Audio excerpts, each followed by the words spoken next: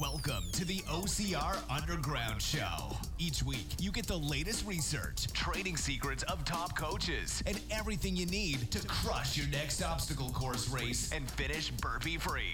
Here's your host, SGX coach Mike Diebler.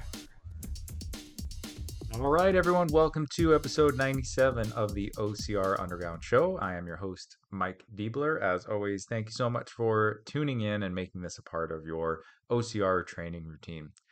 If you want to check out the show notes for today's episode, to check out any of the links mentioned in the episode, head on over to ocrunderground.com/episode 97.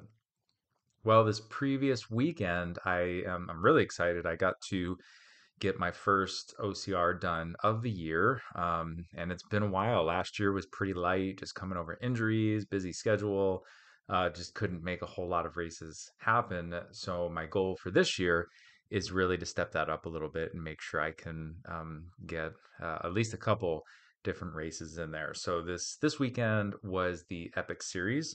I've discussed this with Coach Brian Tremaine on previous episodes, actually a long time ago. And I finally got the chance to participate in this one, which was a lot of fun. I'll put a link to some of the older podcasts where we talk specifically about Epic Series and what you can expect. But I figured why not start this episode with a rundown on what this race was like, if it's something that you might consider doing in the future. I know they have different races throughout the year. I think it's primarily on the West Coast, but it may expand. Never know. So this race kind of composed two parts. Really, you could do just one. They have an obstacle course, and then their elite series, which is kind of like a strongman competition. So everyone has to do the obstacle course, which it is about a 2 mile run total, I believe they said. So it's pretty short. Um, and once you complete the obstacle course, then you move on to the next part, or you can just participate in the first obstacle course. It was really fun, a great event, really for all levels. I think this was a great introduction to obstacle course racing. I had a couple clients that have never done one before, and they were thinking about trying it out, not quite sure they were ready for something like a Spartan race or Tough Mudder. But just kind of wanted to get their toes wet, and heard about this one and did it. And really, I've only heard good things, that people really had a positive experience, really had fun with it. And how the obstacle course was set up, it was kind of like these short loops that you would run, or have to carry things around. And in between, there were lanes of a couple different obstacles, and they had a wall loop. So it would consist of, some kind of run. So in the beginning, you have to run with carrying a flag. And then once you complete your lap, you'll go down kind of the first lane, complete a few obstacles. And at each obstacle, there are different levels. It's all color coded. So it might be, different weights, different repetitions of exercises that you would do. And then you just kind of move through it. So and then you might have to do a carry. So your second loop, you might be doing a farmer's carry or a slosh pipe carry or keg carry, all sorts of fun things like that. And then you would just make your way through the course. So really fun. It was pretty well laid out. It would have been nice to have a few more volunteers. Some of it, if you weren't sure what you were doing, you'd have to stop and kind of read the directions, and definitely could slow you down if you were trying to go for speed. If you were just out there to have fun, it really wasn't a big deal at all. You're just kind of making your way through it. So really fun event. And then once you finished, you moved on to their elite series, which they had three categories for both men and women, and that was the strength, endurance, or the average Joe and Jane.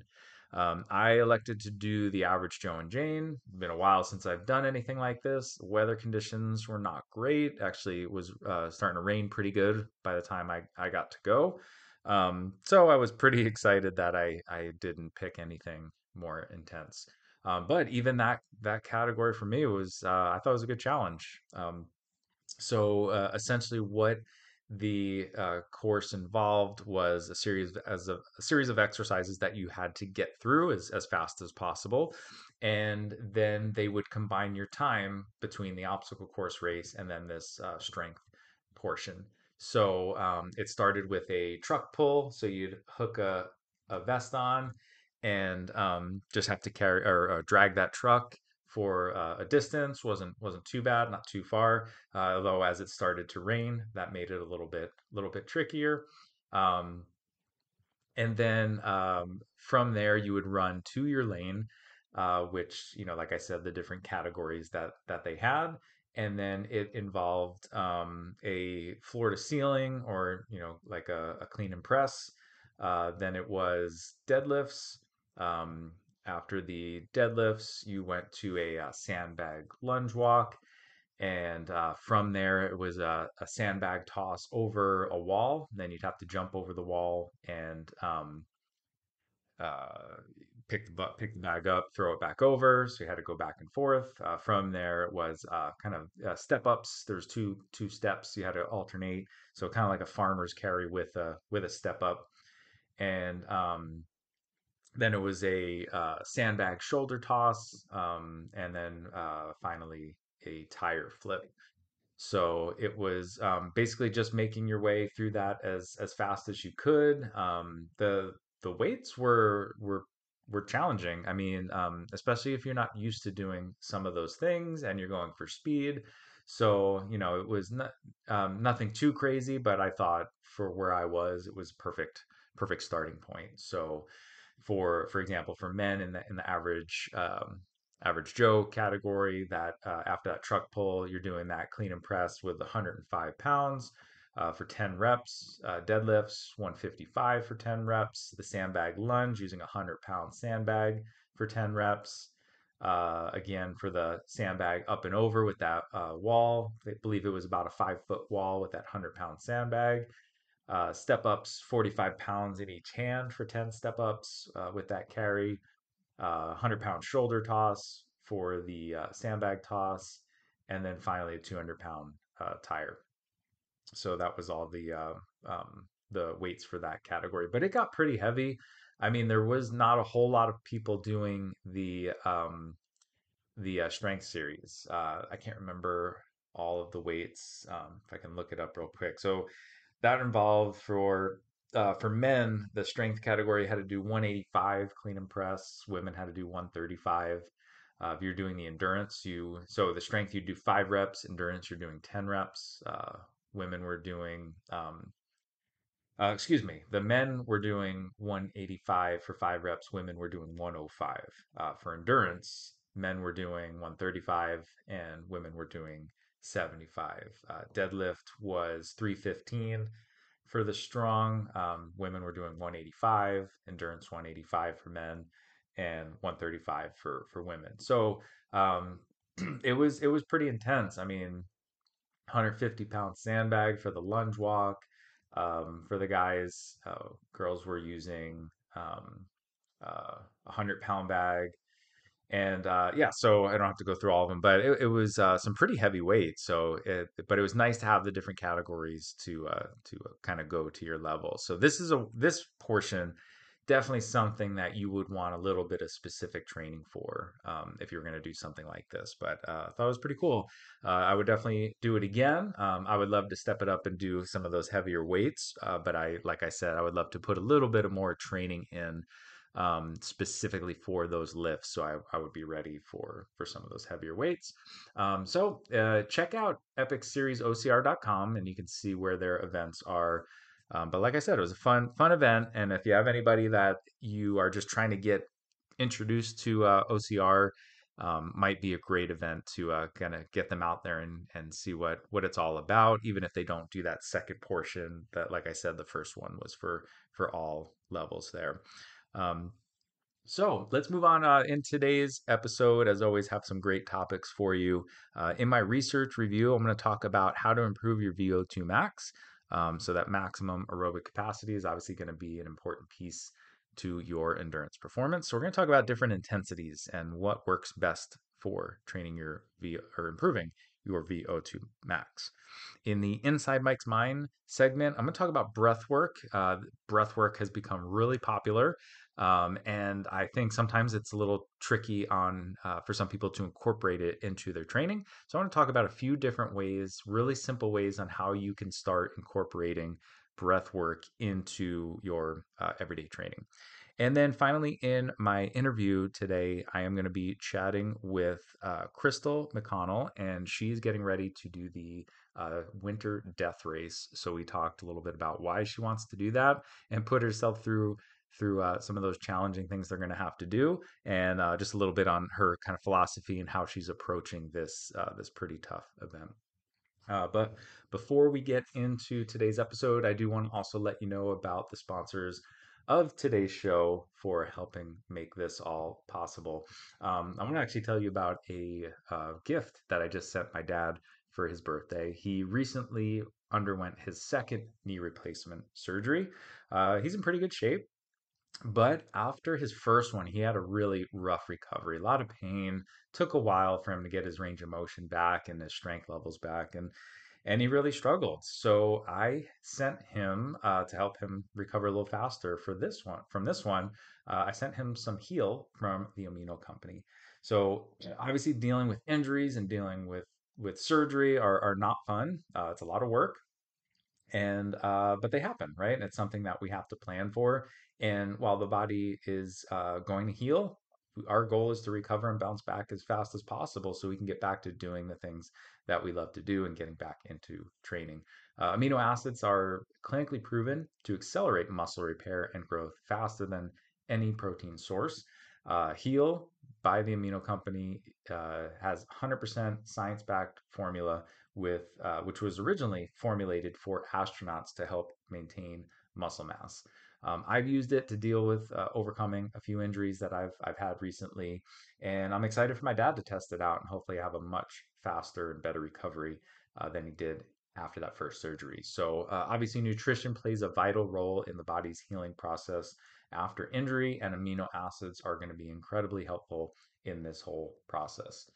Heal is clinically proven to help manage inflammation levels, 3 times more efficient at triggering muscle growth and repair than other protein sources. It's keto friendly, soy free, vegetarian, gluten free, non GMO. You can check out this product as well as the science behind it by visiting aminoco.com/OCR. And don't forget to use code OCR to save 30% on your order. And I also want to tell you guys about Venga CBD. So after my first race in a while, I definitely knew I was going to be feeling it and had a few areas that were particularly sore after that race. So to help start my recovery process, I made sure to apply some Venga CBD's recovery balm to those areas that were really feeling it after the race. It's an all natural beeswax based CBD for muscle and joint pain. They use a patented water soluble technology that allows the CBD to sink more deeply into the skin and provide relief faster and provide faster recovery. It's enriched with both lavender and eucalyptus essential oils to give an added anti-inflammatory and anti-anxiety benefits. Smells great, so you're not dealing with some of those pungent menthol and other peppermint odors that can be really strong with some other balms out there. The recovery balm loosens sore muscles, relieves joints.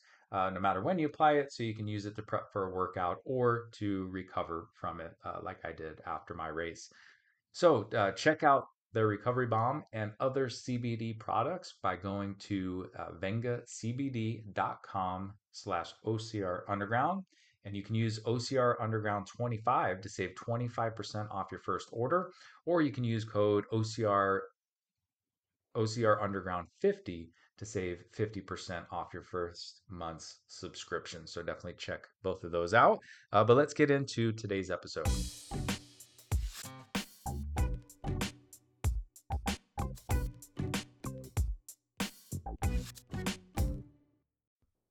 In this episode's research review, we're going to talk about VO2 max and specifically how different intensities may influence on how much you can improve it.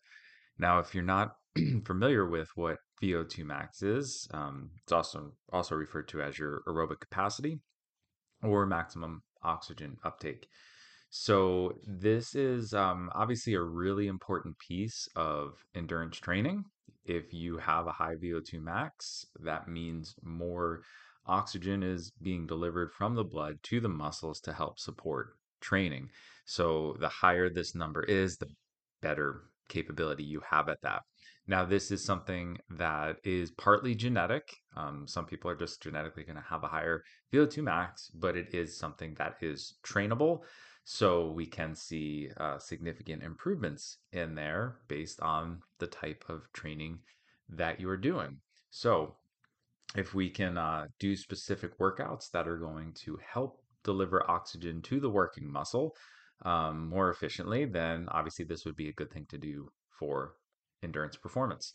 Now, this study, what they did, this is from the Journal of Medicine and Science in Sport and Exercise, and they wanted to compare a few different types of training methods and see which one had the biggest increase in VO2 max. So they took a group of healthy adult subjects. They were not elite athletes, just regularly exercised, and they split them up into a few different groups. They had a moderate group that would train about 50% of their VO2 max. They had a vigorous group that trained at about 75% of their VO2 max. And they had a near maximal intensity group that trained doing intervals at 95% of their VO2 max. And then they had a control group that obviously didn't train at all. So they can see how these training effects compared. So what they wanted to try and do in this study as well is the study lasted for 6 weeks, and they wanted to match volumes so that everyone was uh, training relatively equal, right? So if you were training at a higher intensity, you were going to be doing it for less time, and if you were training at lower intensity, you're doing it for more time to match the total volume. So, for example, what the groups did, the moderate training group was working out 4 days a week, and they were doing 60 minutes of their of training for 60 minutes of continuous moderate work. The vigorous group was also doing 4 days a week, but they were only going for 45 minutes uh, training at again a little bit more vigorous continuous training method. Then the near maximal group was doing 3 days a week training using intervals, 5 sets of 5 minutes with a short recovery in between. And what they found was out of 6 weeks of training, the control group actually well, didn't see any improvement, is what we would think would happen because they weren't doing any training.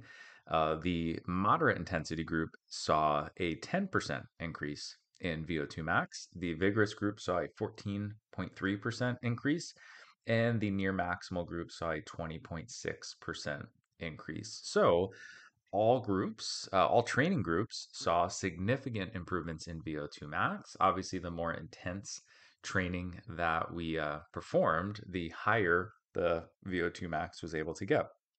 Um, on a side note, another study that looked specifically at steady state moderate intensity training um, saw there was no increase in VO2 max. And the reason I bring this up is because the study that saw no increase with steady state, where this we did see at least a 10% increase in VO2 max, was looking at the population used. So in this study, like I said, these were healthy subjects, but not endurance athletes.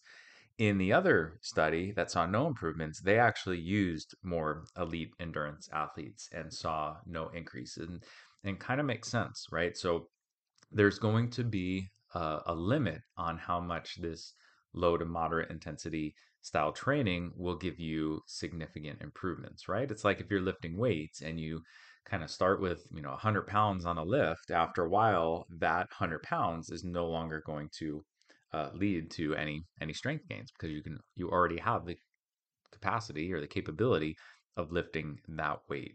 So same idea comes with our endurance training. So with your running programs, this is why if you're just getting starting, um, either maybe you took some time off and are getting back into it, or maybe you just haven't approached anything like this before and you're just starting an endurance program. I would recommend, getting away with as much benefit you can, um, without hitting those high intensities right off the bat because they're harder, more likely things go wrong, injuries, things like that.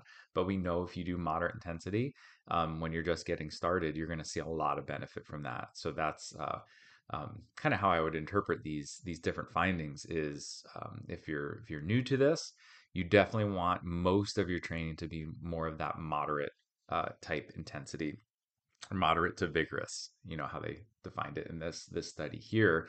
And then once you've kind of seen the benefit from that style of training, then you add in some intervals and things like that. One of the best or studies that showed the biggest increases in VO2 max did a combination of both high intensity and kind of moderate steady state training, and saw some of the most significant. And I think this might be ideal where we have this combination. And well, actually, in that study, they would alternate between high intensity training of 5 minute intervals at a pretty high intensity. And then on off days, they would do steady state, and it was still at a pretty high intensity. They were basically running as far as they can in 30 to 40 minutes. So trying to still push the intensity there. And over 10 weeks, they saw a dramatic improvement in VO2 max. But an interesting point to that study was that they were still seeing an increase in VO2 max as the study ended, and they asked if participants would continue to see how much longer it would last. But the participants didn't want to continue because it was such a hard training session that they just didn't want to continue doing it because it was too hard and they were burning out after 10 weeks of doing that. And I think that is an important thing. So even if we know that high intensity is likely the best way to improve VO2 max, that doesn't mean low to moderate intensity doesn't improve it. All depends on your background, but we have to keep in mind you can't train hard all the time, and you're going to hit your plateau much faster. You're more likely to burn out. You're more likely to overtrain or get hurt. So even though this might be the best way on paper, practically may not make the most sense. So when you're designing your programs, I just think this is an important thing to consider. Yes, you definitely want to include some of these longer interval based training sessions regularly in your program, but I just don't think you can maintain that all the time. So not every workout can be held at such a high intensity. There's a cost to that, and you're going to pay for it eventually. So um, my recommendation is always to have a nice blend: some high intensity work, some low intensity work, some moderate intensity, um, progressing when appropriate. Just so you can look at this in the long term and you continue to see progress and less likely to burn out and other problems.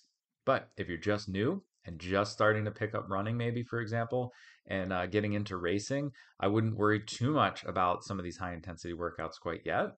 You can throw them in there, but it's like, why not just get the most out of some of the low hanging fruit first and really build that base before you implement any of these more intense workouts and interval based training. But I thought kind of interesting few groups of studies there that showed, really you can improve it in a number of different ways.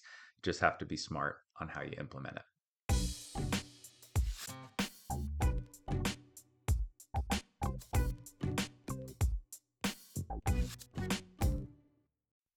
In today's Inside Mike's Mind segment, I want to talk about breath work and the importance of breathing. Now, obviously, breathing is a very trendy topic, and a lot of people are talking about it, implementing it, and sometimes, just like many things, it can be overwhelming, and maybe you just feel like you don't have time to add something else into your training. So I thought it would be good and useful to talk about how you can incorporate breath work and really not add a whole lot of time into what you're already doing. Now, of course, you can add, meditation and breath work and really incorporate it into a lot of different areas of your life, which is all great, but maybe you're not ready to dive into something like that and just want to learn how to maybe optimize some of the things you're already doing and really how breath work can help with that. And I always think it's surprising. It's, obviously we're already breathing. Um, and it's surprising how poor people become at breathing just for a variety of reasons. And when we look at training, oftentimes we see a lot of this improper breathing come out and how it really influences your performance. Watching somebody, try and go on a run and they really don't even understand how to control their breath. And, they do intervals and they're just immediately out of breath, or they're trying to recover from an interval and they just can't seem to get their heart rate down and catch their breath again. So this is a limiting factor for many people. So it's always a great idea to learn how to control your breath and really make it work for you. Now, when we look at like strength training, for example, a lot of times it's like breath holding. We have to remind people that you need to breathe when you do this. Now, there's a time and place for short breath holds. Maybe you're doing like a 1 RM maximal lift, and it would probably be in your best interest to have a little bit of a breath hold during that lift. But if you're not doing max effort work, there really is no need to hold your breath, and you need to understand how to breathe normally.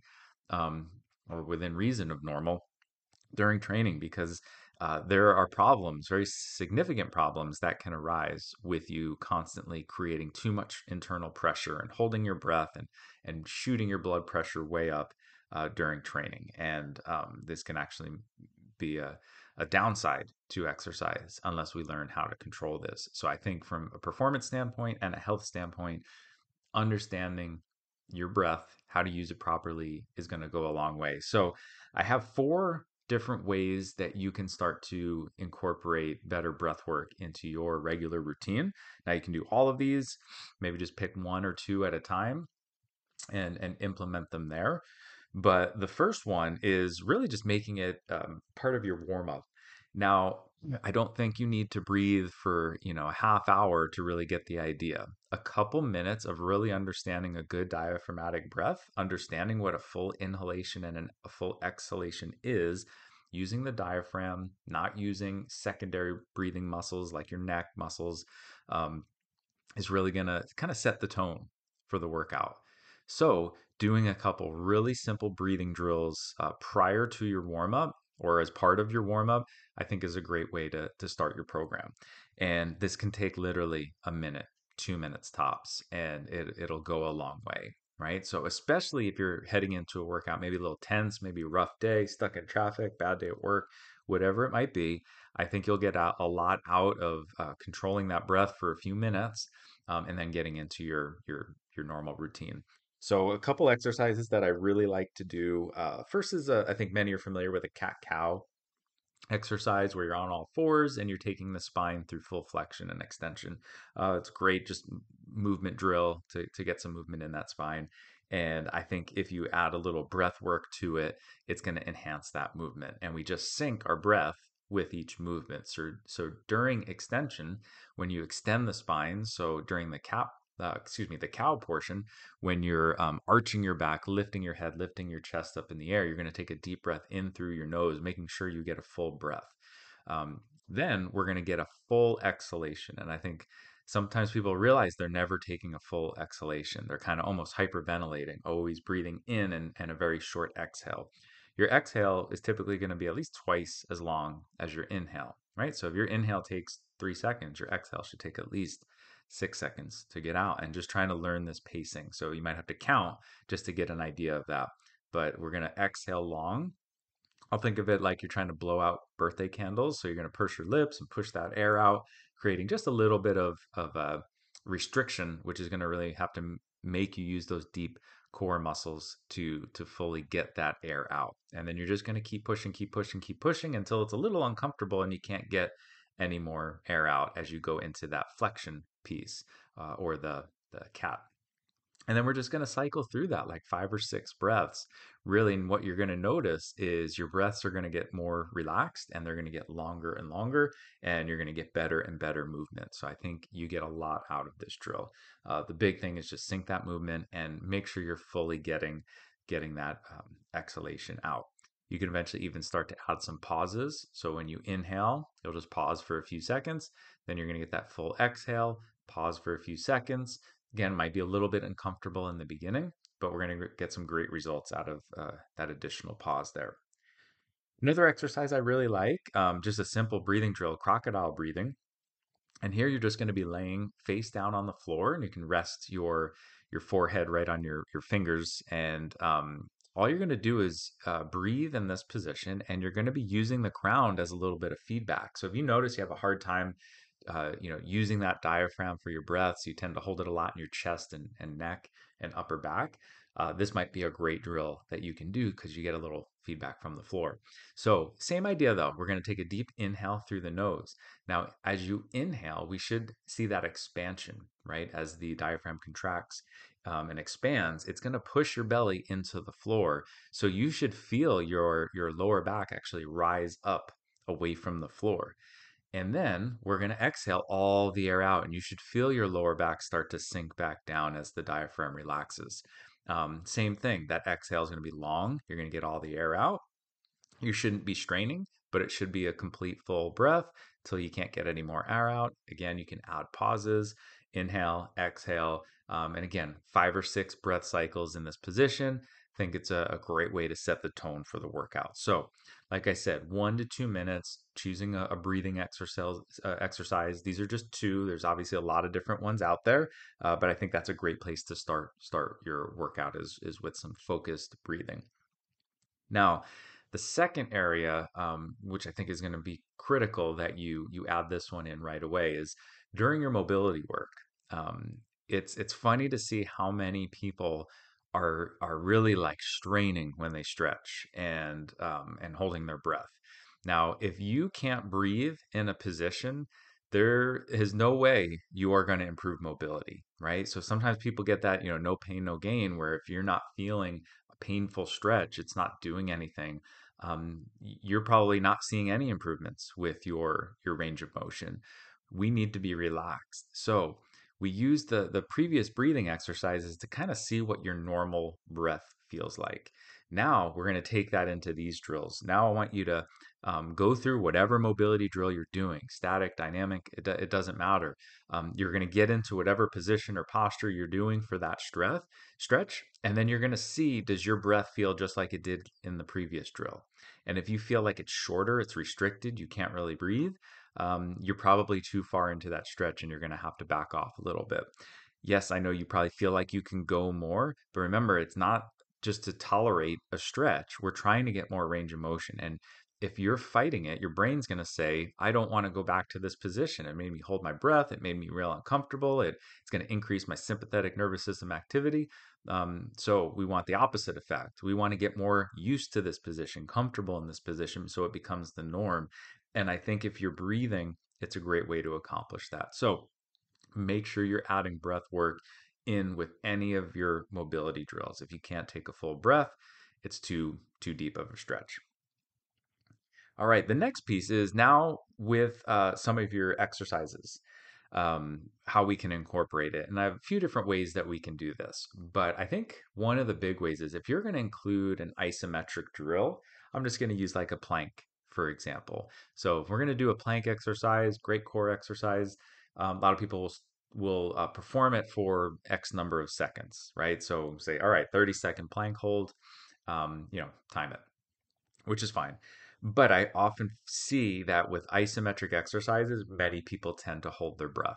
So we're going to incorporate breathing and encourage breathing so this doesn't happen. So instead of timing yourself for some of these exercises, try counting breaths instead. Now, we have to, again, you're going to carry over. That's why I talked about the first breathing drills. That's what our breath is going to look like. We're going to stay as close to that as possible during these drills. So, instead of doing a 30-second plank, I might say, I want you to take 3 deep diaphragmatic breaths while you're holding that plank position. And that should be, so that would be about a 10-second breath, right? So, it probably won't be exactly 5 seconds in, 5 seconds out, but on average, it's going to look something like that. Do that 3 times, and that's 10 seconds. Or excuse me, that's 30 seconds. So think about how you can incorporate that breath into some of those drills. But obviously, if you're breathing really fast and hyperventilating, 3 breaths is going to be like 3 seconds. So we have to make sure to get the most out of this. We're going to slow down our breathing. In the beginning, sometimes what I'll do with clients, just to make sure they're taking slow breaths, I'll say, okay, we're going to go for 30 seconds. Your goal is to without stopping breathing, to take as few breaths as possible, right? So it should be just a constant inhale, exhale. So we're not going to add that pause in just because I don't want them to encourage them holding their breath. They're just going to breathe in, breathe out. They're going to do that as few times as possible, and they can really start to see how they can slow their breath down. Then once they get the hang of that, now we can say, all right, we're going to do this for 3 breaths, for 5 breaths, for 8 breaths, whatever it might be. So anytime you're doing an isometric drill where you're holding a position instead of time, let's try counting breaths, right? Again, you're just forcing yourself to get some of that breath work in. Another area that, in terms of during your training to use your breath, is really during any exercise. And I think most people have heard, like, when you're training, you're going to exhale with exertion, right? So if I'm doing a push up, I'm going to inhale as I lower my body down. And then as I push myself back up, I'm going to exhale, which is fine, right? It's a great way to create some contraction of the core muscles to help support the exercise. But I don't think that's the only way to do it. So while that's one way, I think it's important to manipulate your breathing a little bit to show that you can breathe in many different ways and perform an exercise at the same time. You don't have to breathe out when you exert. It's just one way to do it, right? In everyday life, you never know if you're going to be breathing in or breathing out when something might happen. So we're just going to get used to just breathing in general. So if you're used to doing that exhale on exertion, let's see if you can switch it, right? So you probably want to start again with submaximal loads, nothing too crazy, just to get used to it.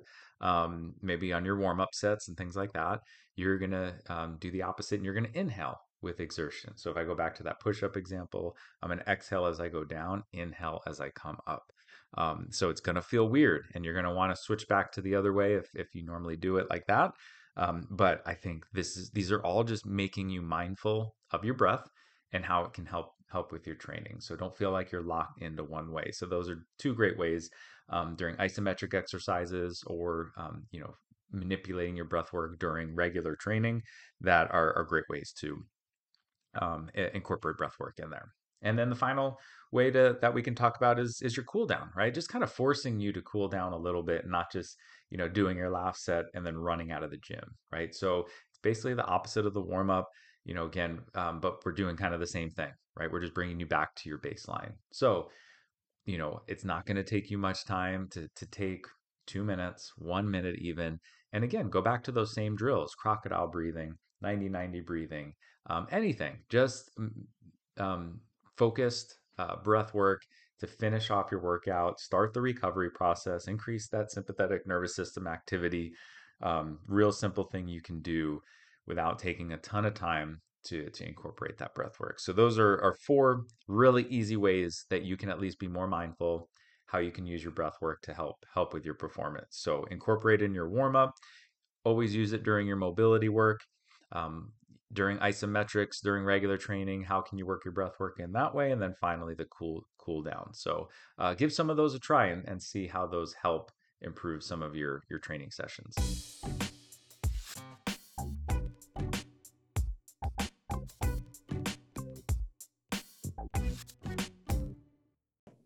All right, guys, I have a fun interview for you today.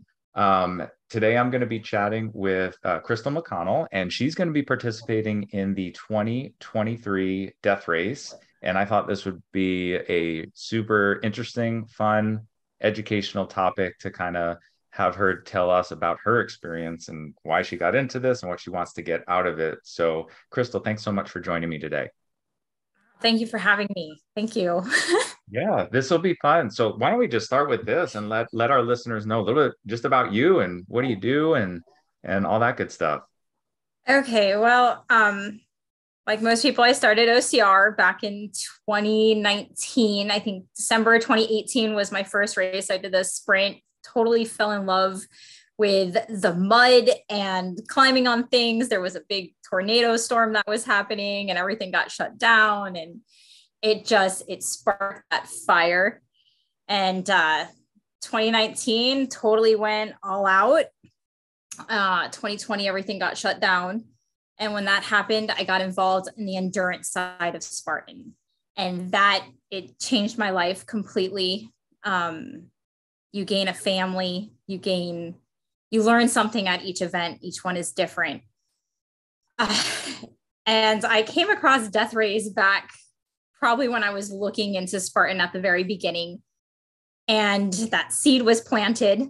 It's not something like most people look at Death Race and they get really scared and they're like, oh my goodness, there's no way that I could ever, like, why would anybody want to do that? And it stayed there and it stayed with me and it kept growing and I needed the experience. And so I went for summer and that totally miserably failed, but I learned so much. It happened exactly how it was supposed to happen. And went back last summer and had one of the best experiences of my life. I love that mountain. If anybody has the opportunity to go up to Vermont and play on that mountain, do it. That's all I have to say is just do it. So I'm going for winter and that's going to be an adventure. Yeah. Obviously the winter versus summer, that's a huge difference there. So when you first kind of got into this side of it, you said you switched over to more endurance. What was was that Death Race your first endurance experience, or did you kind of do something to build up to that? I built up to it. So I started at a 4-hour hurricane heat in Kissimmee, Florida. And it was actually in June. So it was a year that I had between the first hurricane heat and the first Death Race. And I remember Krypteia, Ben, told everybody that we were going to have 1,500 lunges and my heart sank. I had 2 jugs of water, 20 pounds in like a broken backpack. And I was like, okay, I got this, kind of. And as terrified as I was, it changed me. It broke down barriers that OCR couldn't do. Like OCR is like that distance. Like as soon as you finish a sprint, you're done. Like that's it. Don't get me wrong. It's a wonderful, marvelous feeling and it's accomplishment and everything. But then there's the unknown.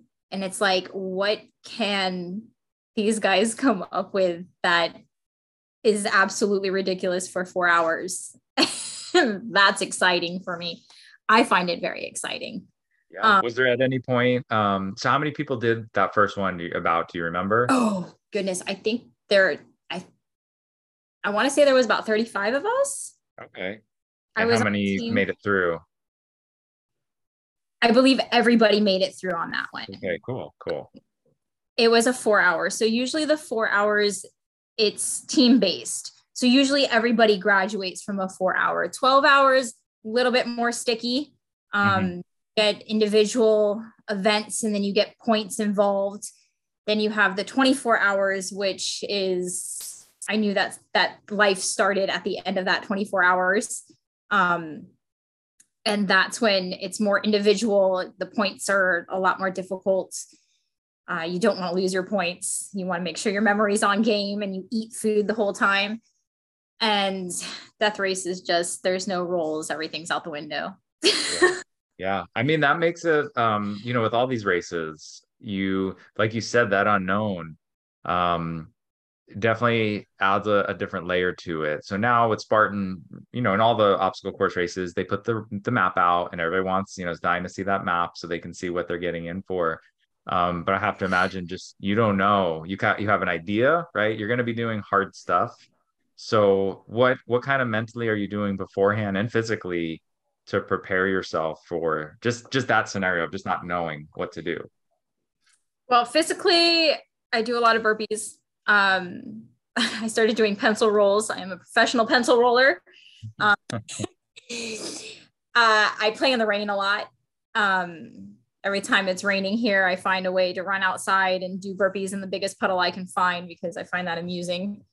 I carry weird random stuff. I do landscaping for a living. I've done it for years. So I have like that knowledge and ability to work for long hours doing like manual labor. But as far as like training for hurricane heats, it boils down to being able to think outside the box. You know, you have to have your patience, and it teaches you a calmness that you don't necessarily get from like the OCR side of Spartan. You know, you can train to run, and I still run. Haven't been doing as much running as I should. That's on me. Long story, but snow is going to be more snowshoes and sliding. So hopefully that comes out to my advantage. But you know, you want to stay like have that same cardio and being able to carry weight for a long distance or a period of time. For a 4 hour, if anybody wants to try a 4 hour, I would say just do it. Just sit up and just do it. You learn as you go. You really do. Let's see what else. But yeah, like you were saying, like the OCR side, you can totally train for that. You can climb ropes every day, and you can train on monkey bars, and you can train your grip, and you can train, you know, how to do that, how to go over a wall and get your heart rate back down to be able to perform better. Hurricane heats, you just don't know. You don't know. I'm going into one tomorrow up in Central Florida. I have no idea. They threw a tarp and a ball at us. I'm like, all right, let's go. Yeah, but I think kind of you know, your work and like you said, just kind of doing hard stuff is probably the most important thing, where whether it's like a more traditional training thing where it's like I really don't like doing running in the rain, or you know, something like that. I don't want to do. It's like those are probably the things you need to find, the things you just really don't want to do, and just go do them. Like those ice baths. Really? Yeah. Florida girl. Yeah. Water. No, but got to do it. It's the mental thing. It's getting over that mental barrier and training yourself to know that you can and you will. Yeah. That's really important. So, okay, so let's go now. Your first death race. So how, well, you kind of told us how it went, but like, so what happened in there, and then what did you take from it, I guess? Okay. This is where they caught me crying. First death race, the biggest learning lesson of my life. What happens is, so I talked Yara into signing up for death race with me. And she did. She made it. She's a badass. I love that girl to pieces. But I think the nerves got to me right off the bat. So it was really hard to even get food in me prior to going. We got there. They immediately started yelling. I had Dawn give me a flower. I was like, oh, a flower. I can keep this alive. I know how to keep flowers alive. I was totally lost. I had to find my bib in the middle of the pond. My bib, of course, was in the middle of the pond. And I was in there for probably about 45 minutes. That is one thing you don't want to do, is be in the middle of that pond, whether it's summer or whether it's winter, for 45 minutes. Water went warm. I was like, oh, that's not a good sign. I did find the bib. I found everybody else's bib before finding mine. Make it up the mountain. It was raining at this point, so that was another added adventure side. Got lost. Mountain. I have been lost on this mountain now so many times that I know it forwards, backwards, up and down, the whole 9 yards. Found a bucket in the boondocks during a hour event. That was fun. So I just got up to the top. They gave me a broom. I was like, oh, okay, I'm last. This is okay. This is a first experience of being last. Never kind of been in that predicament before. And then got in my head. And so when I got back down and everybody else had already made it down there, it grounded me so fast. And I was like, I told Andy I just couldn't do it. And I wanted to pull, and I think it was like 4 hours in, and they wouldn't let me. And so I continued to go, and I'm very thankful that nobody let me quit. And I still was in there, and I made it until about, I think it was 4:20 a.m. 4:20 a.m.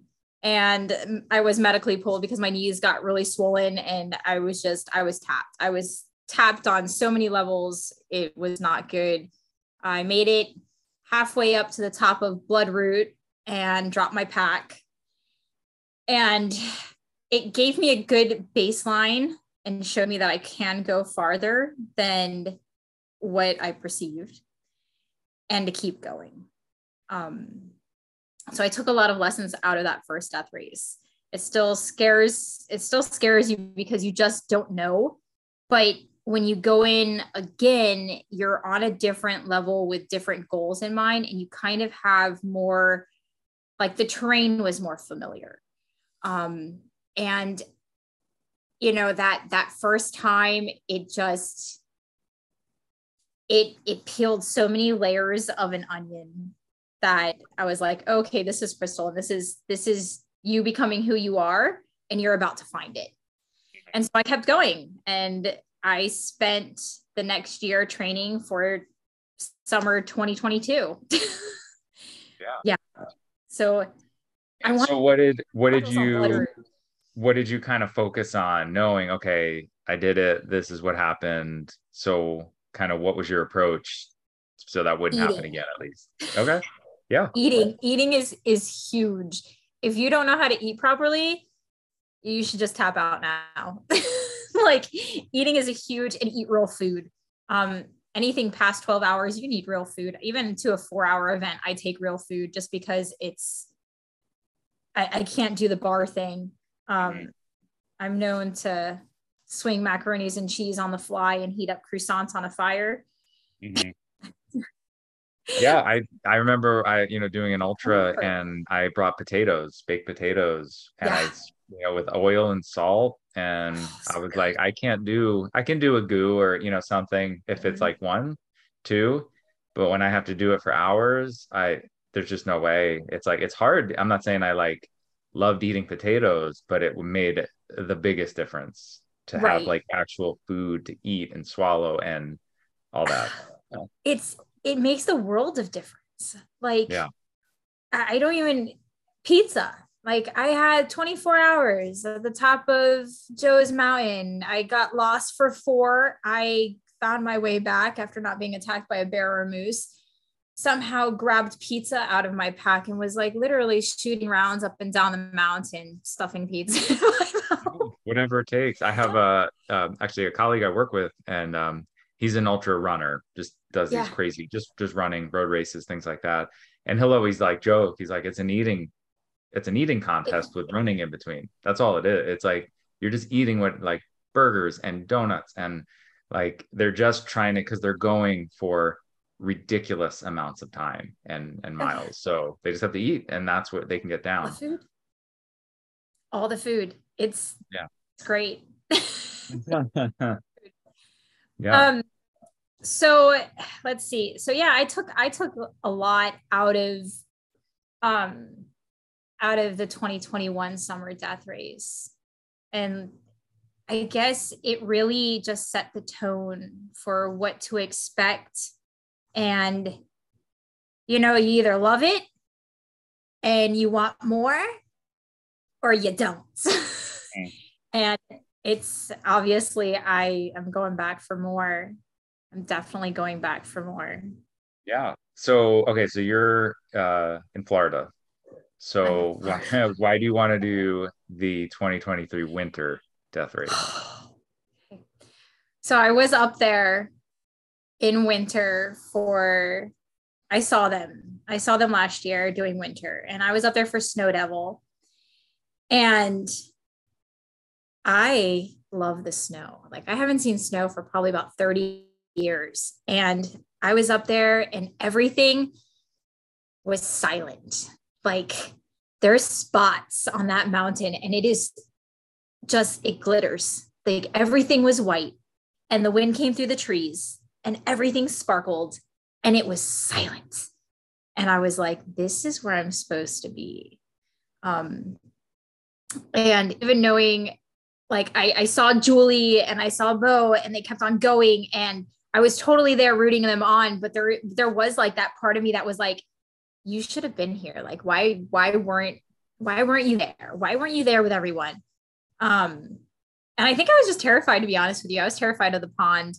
I didn't know how my body would react to being up there and to being in snow and to getting in very, very cold water. That water is super cold. So I wanted to test the waters as far as that went with Snow Devil. And I ended up doing 19 miles instead of just the 13, because if Andy and Don look at you and say you're going again, you go. And so off I went back up the mountain. And I don't regret any of it. And so there's part of me, if I did summer, why not do winter? You know, I know I can last the hours. I'm not worried about the hours. I'm not, I like the elevation a lot better during winter. It doesn't seem as steep. Summer, it's like stone staircase. It's going to be that mile straight up. I think it's like 960 feet of elevation gain. Like, the trail system, it's up and down. Like you're not going way off on the other side of the mountain. Snow Devil and what they do in winter, it's more weave throughout the trees. So the elevation it's more gradual, which is nice. And then I know not going up to Bloodroot, which I'm going to miss the pterodactyls, but it's a totally different ball of wax, a totally different experience. Why not? Yeah. It's there's something about the snow, like you said. I mean, I grew up in New York and love being in snow and having that, but there's a reason I live in California now. I had my share. So I lived in tropical places my whole life. So between here, Costa Rica, Hawaii, I never really had snow, and I figured when I was little. And I love that. I love being on the ice. I always will be. It's like riding a bike for me for some reason. Mm-hmm. But it's just the snow. It's beautiful. It's like deadly plants. It's like always beautiful things ever. And the silence. Mm-hmm. I can't wait. Yeah. So on that topic, it's gonna be cold and you're gonna be in extreme harsh conditions. So what's your plan for dealing with hypothermia? Luckily I do know what it feels like. I know the onsets. I know when my body starts to shut down. The confusion starts to set in. My face gets kind of swollen. I'm like, oh, this is not good. The water, obviously, you start to turn kind of warm. You're like, oh, this doesn't feel right. When I'm still in here looking for things. So I did test that. I was on the AT at one point where it was like really super chilly and hiking. So I do know that layers are super important. Like as long as I layer properly, I'll be okay. Making sure that I'm not overheating and over sweating, and making sure that, I do let air in, let things circulate. I got to keep my head warm. I got to keep my ears covered. Gloves, they come on and off. I'm most worried about my feet, to be honest. I know that I think Kelly had a bout with, frostbite. So it's really keeping the feet really well taken care of, proper boots, making sure that, the toes aren't turning colors, and know when to pull. I think that's another huge thing because, you get in that mindset that you're not going to quit and you're not going to give up. And, but hypothermia is a very real thing, and that can be deadly. So knowing to listen to your body and knowing when to pull Also, eating is going to be really important. So like you said, potatoes, I know that sweet potatoes are super good for cold weather, and just warm liquids. And, hopefully my fire skills come in handy and need to boil water. I have all that stuff always on me. So that's knowing my trees, knowing to cut down birch and how to build a fire rapidly to stay warm. You have your Mylar blankets, and just being super aware of your surroundings at all times, because the snow is no joke, especially up there. Like, I know how to follow the trails and where I am, but there's still like, that's a very real situation that has to be thought through. You don't want to get too cold and start to turn blue, and then fingertips start to turn black, and you're like, oh, well, this is going to be interesting. Yeah. Well, and I think you bring up a great point of, kind of knowing when are you putting yourself in danger and when is your mind saying, well, this is just hard. And I know that's not an easy thing, right? Like, our mind is always going to start first. Like, I don't want to do this. This is hard. I think I should quit. And you can definitely train yourself to kind of quiet those voices down and do things you never thought you could do. But at the same time, there's a point where, you have to listen to certain things and say that now it's a health risk, not just a toughness thing. Exactly. Exactly. It really does boil down to exactly what you said. And, you're always going to have, it's like, when you start running and you're like, oh, that first mile, you're like, oh, why am I doing this? And then you keep going, and eventually you can quiet those vices. But when it starts to get like your body is like physical, like your knees are swelling. Well, your knees, like even in the first summer, like my knees were they were tapped. I mean, they were so big. I was like, oh, that's not okay. And just listening to that, because at the end of the day, it's something I do. It's something I love to do. It's something that I find joy in. It's helped me become the woman I am today, and mentality and calmness and how I approach life. It will always be a part of me, but I still have 4 kids to take care of.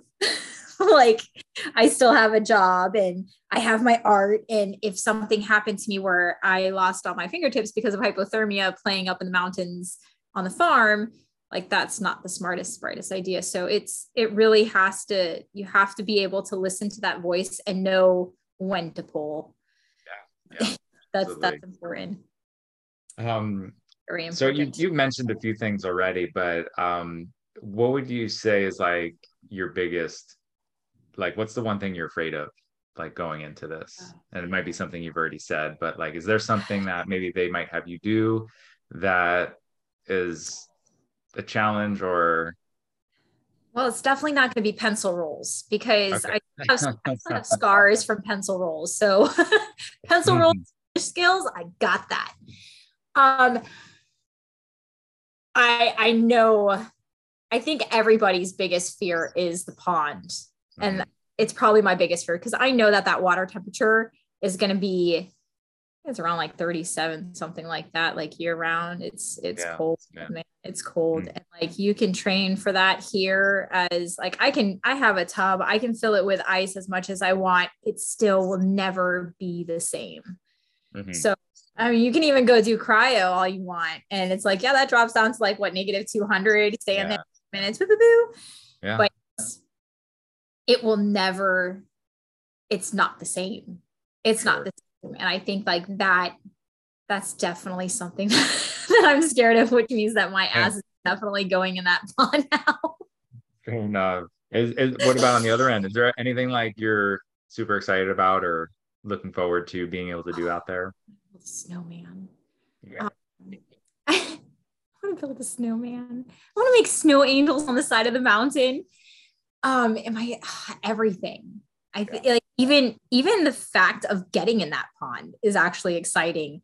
I never really been to an event where I haven't been excited for the whole of it. Like, even the first one, I was excited. Like even knowing I was a nervous wreck, like I was still excited to do something. Like I'm facing fears. I have the ability to go and to participate and to do the best that I can. Yeah. And everybody has that, you know, like I have no excuses not to. Like I'm able. Like I've seen I think his name is Casey. He has no legs and he competes in Spartan races. Like, yeah, no excuse. Like there is no excuse that you can possibly come up with that, you know, you can't go, 3 miles. Like there's just no excuse. And I think there's something that, is built up and made by fear. And it's like, okay, I can have this fear of this pond, but that's kind of like a rite of passage. Mm-hmm. Just like summer death race, the rite of passage is blood root. And I'm a firm, like I stand by that 150%. Like that's an experience that is a must. So, winter, it's kind of like that is a part of winter death race is that water. Yeah. So bring it. Yeah. Awesome. They're going to give me a sandbag, like been there, done that. Like it's going to suck. Yeah. Yeah, absolutely. So what if we fast forward, it's over, you finish it, you complete it. What's going through your head? Or is it just blank from everything you've just done? I honestly, I don't know.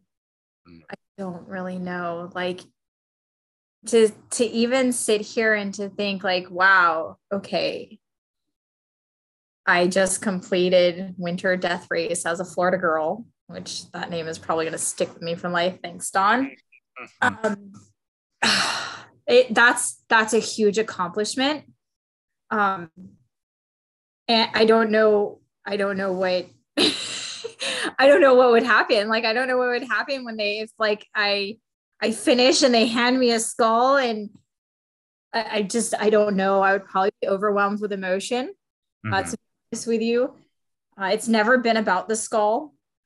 Really, like these events, I know like a lot of people, including myself at the beginning, was like, yeah, I want like the trifecta, and then it evolved to, it was more like, oh no, I do these for the lessons that come out of it. Like there's things that I learn from every single event that I can apply. And then I turn around and I teach them to my children. And that's huge. Like to look at my daughter when she's complaining about, I don't know, brushing her hair. I'm like, oh, you got a hairbrush. Like it could help. I could give you a fork like Ariel. Like, come on, girl. Yeah. Like you still have shoes on your feet. Like I had my shoes taken away at one point on the middle of a mountain up in the boondocks. Like you still have shoes. Like, let's go. Yeah. Yeah. So there's just, I don't know. And to be honest with you, I probably will just keep coming back until I peel that onion completely, until I, get what I'm looking for, I guess, so to say. I don't know if I'll ever get to that point. It's weird. Death race is a very, very weird, it's a weird experience that it's not like anything. It really isn't. Like you can't compare it to anything because of what you learn from it and how you grow as a human, and then how you look at every situation after when you come out. It's like there's like a calmness that's installed, and then you're like, oh, okay, we just move, we just go forward. So, to sit here and say, oh my gosh, I'm gonna complete this, like I hope like hell I do. Like, to be honest, like that's a goal. Like, of course I want to finish. I want to be known as a finisher, of a death race finisher, whether it's summer, whether it's winter, whether it's, I don't know, but I definitely want to keep going and, eventually be considered a finisher. That would be epic. Yeah. Well, you're just going to have to come back and let me know once you're done. Absolutely. Absolutely. It's definitely, I'll shoot you a text and be like, hey. Yeah. And then Awesome. I go back for summer. There you go. Never ending. It doesn't. It's really, Oh, it's the journey. yeah, It's the absolutely. journey of it. It's where I'm at in the journey. And this winter is the next part of the journey. And I'm excited. I'm excited. Bring it all on. Bring on the wood chopping. I did finally figure out how to not choke the axe. According, working. It's a work in progress. It's all good. Yeah. Awesome. Awesome. Well, any last words of advice for anybody else thinking this, or for yourself, or yeah, anything? Do it. Just keep going. Keep going and do it. You can do so much more than what you all the walls and what your brain tells you. And there is so much more to life as soon as you let go of the fear of failing. Like, I learn more from failures than I do from succeeding. So, bring it on. If it goes down anyway, then at least I learned. You adapt and then you keep going. So if you're thinking about death race, you're thinking about endurance events, you're thinking about, doing an ultra, just go for it. Go for it. Do it. You won't regret it. It's not something that anybody regrets. I mean, I don't know, maybe I'm just weird. No, I think that's perfect.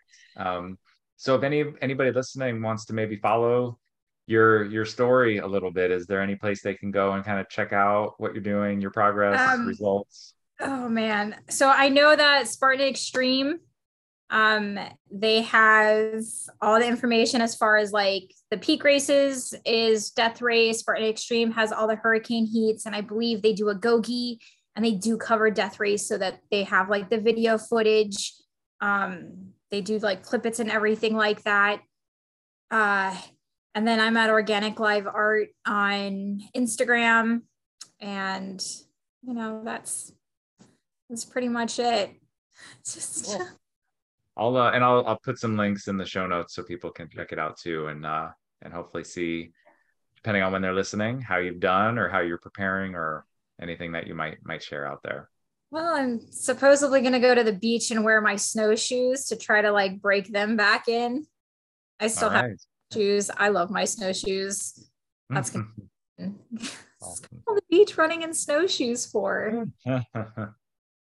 Perfect. Well, Crystal, thanks so much for coming on and Awesome. sharing your experience, and hopefully this is going to help others kind of get out there and try some things that maybe scare them a little.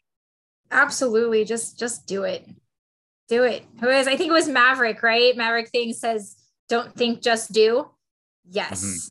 Do that. Yeah. Start thinking, all goes to hell. Just go do it. Live. Why we're here. Exactly. All right. Thanks so much again. Absolutely. Thank you so much. You guys take good care. Thanks.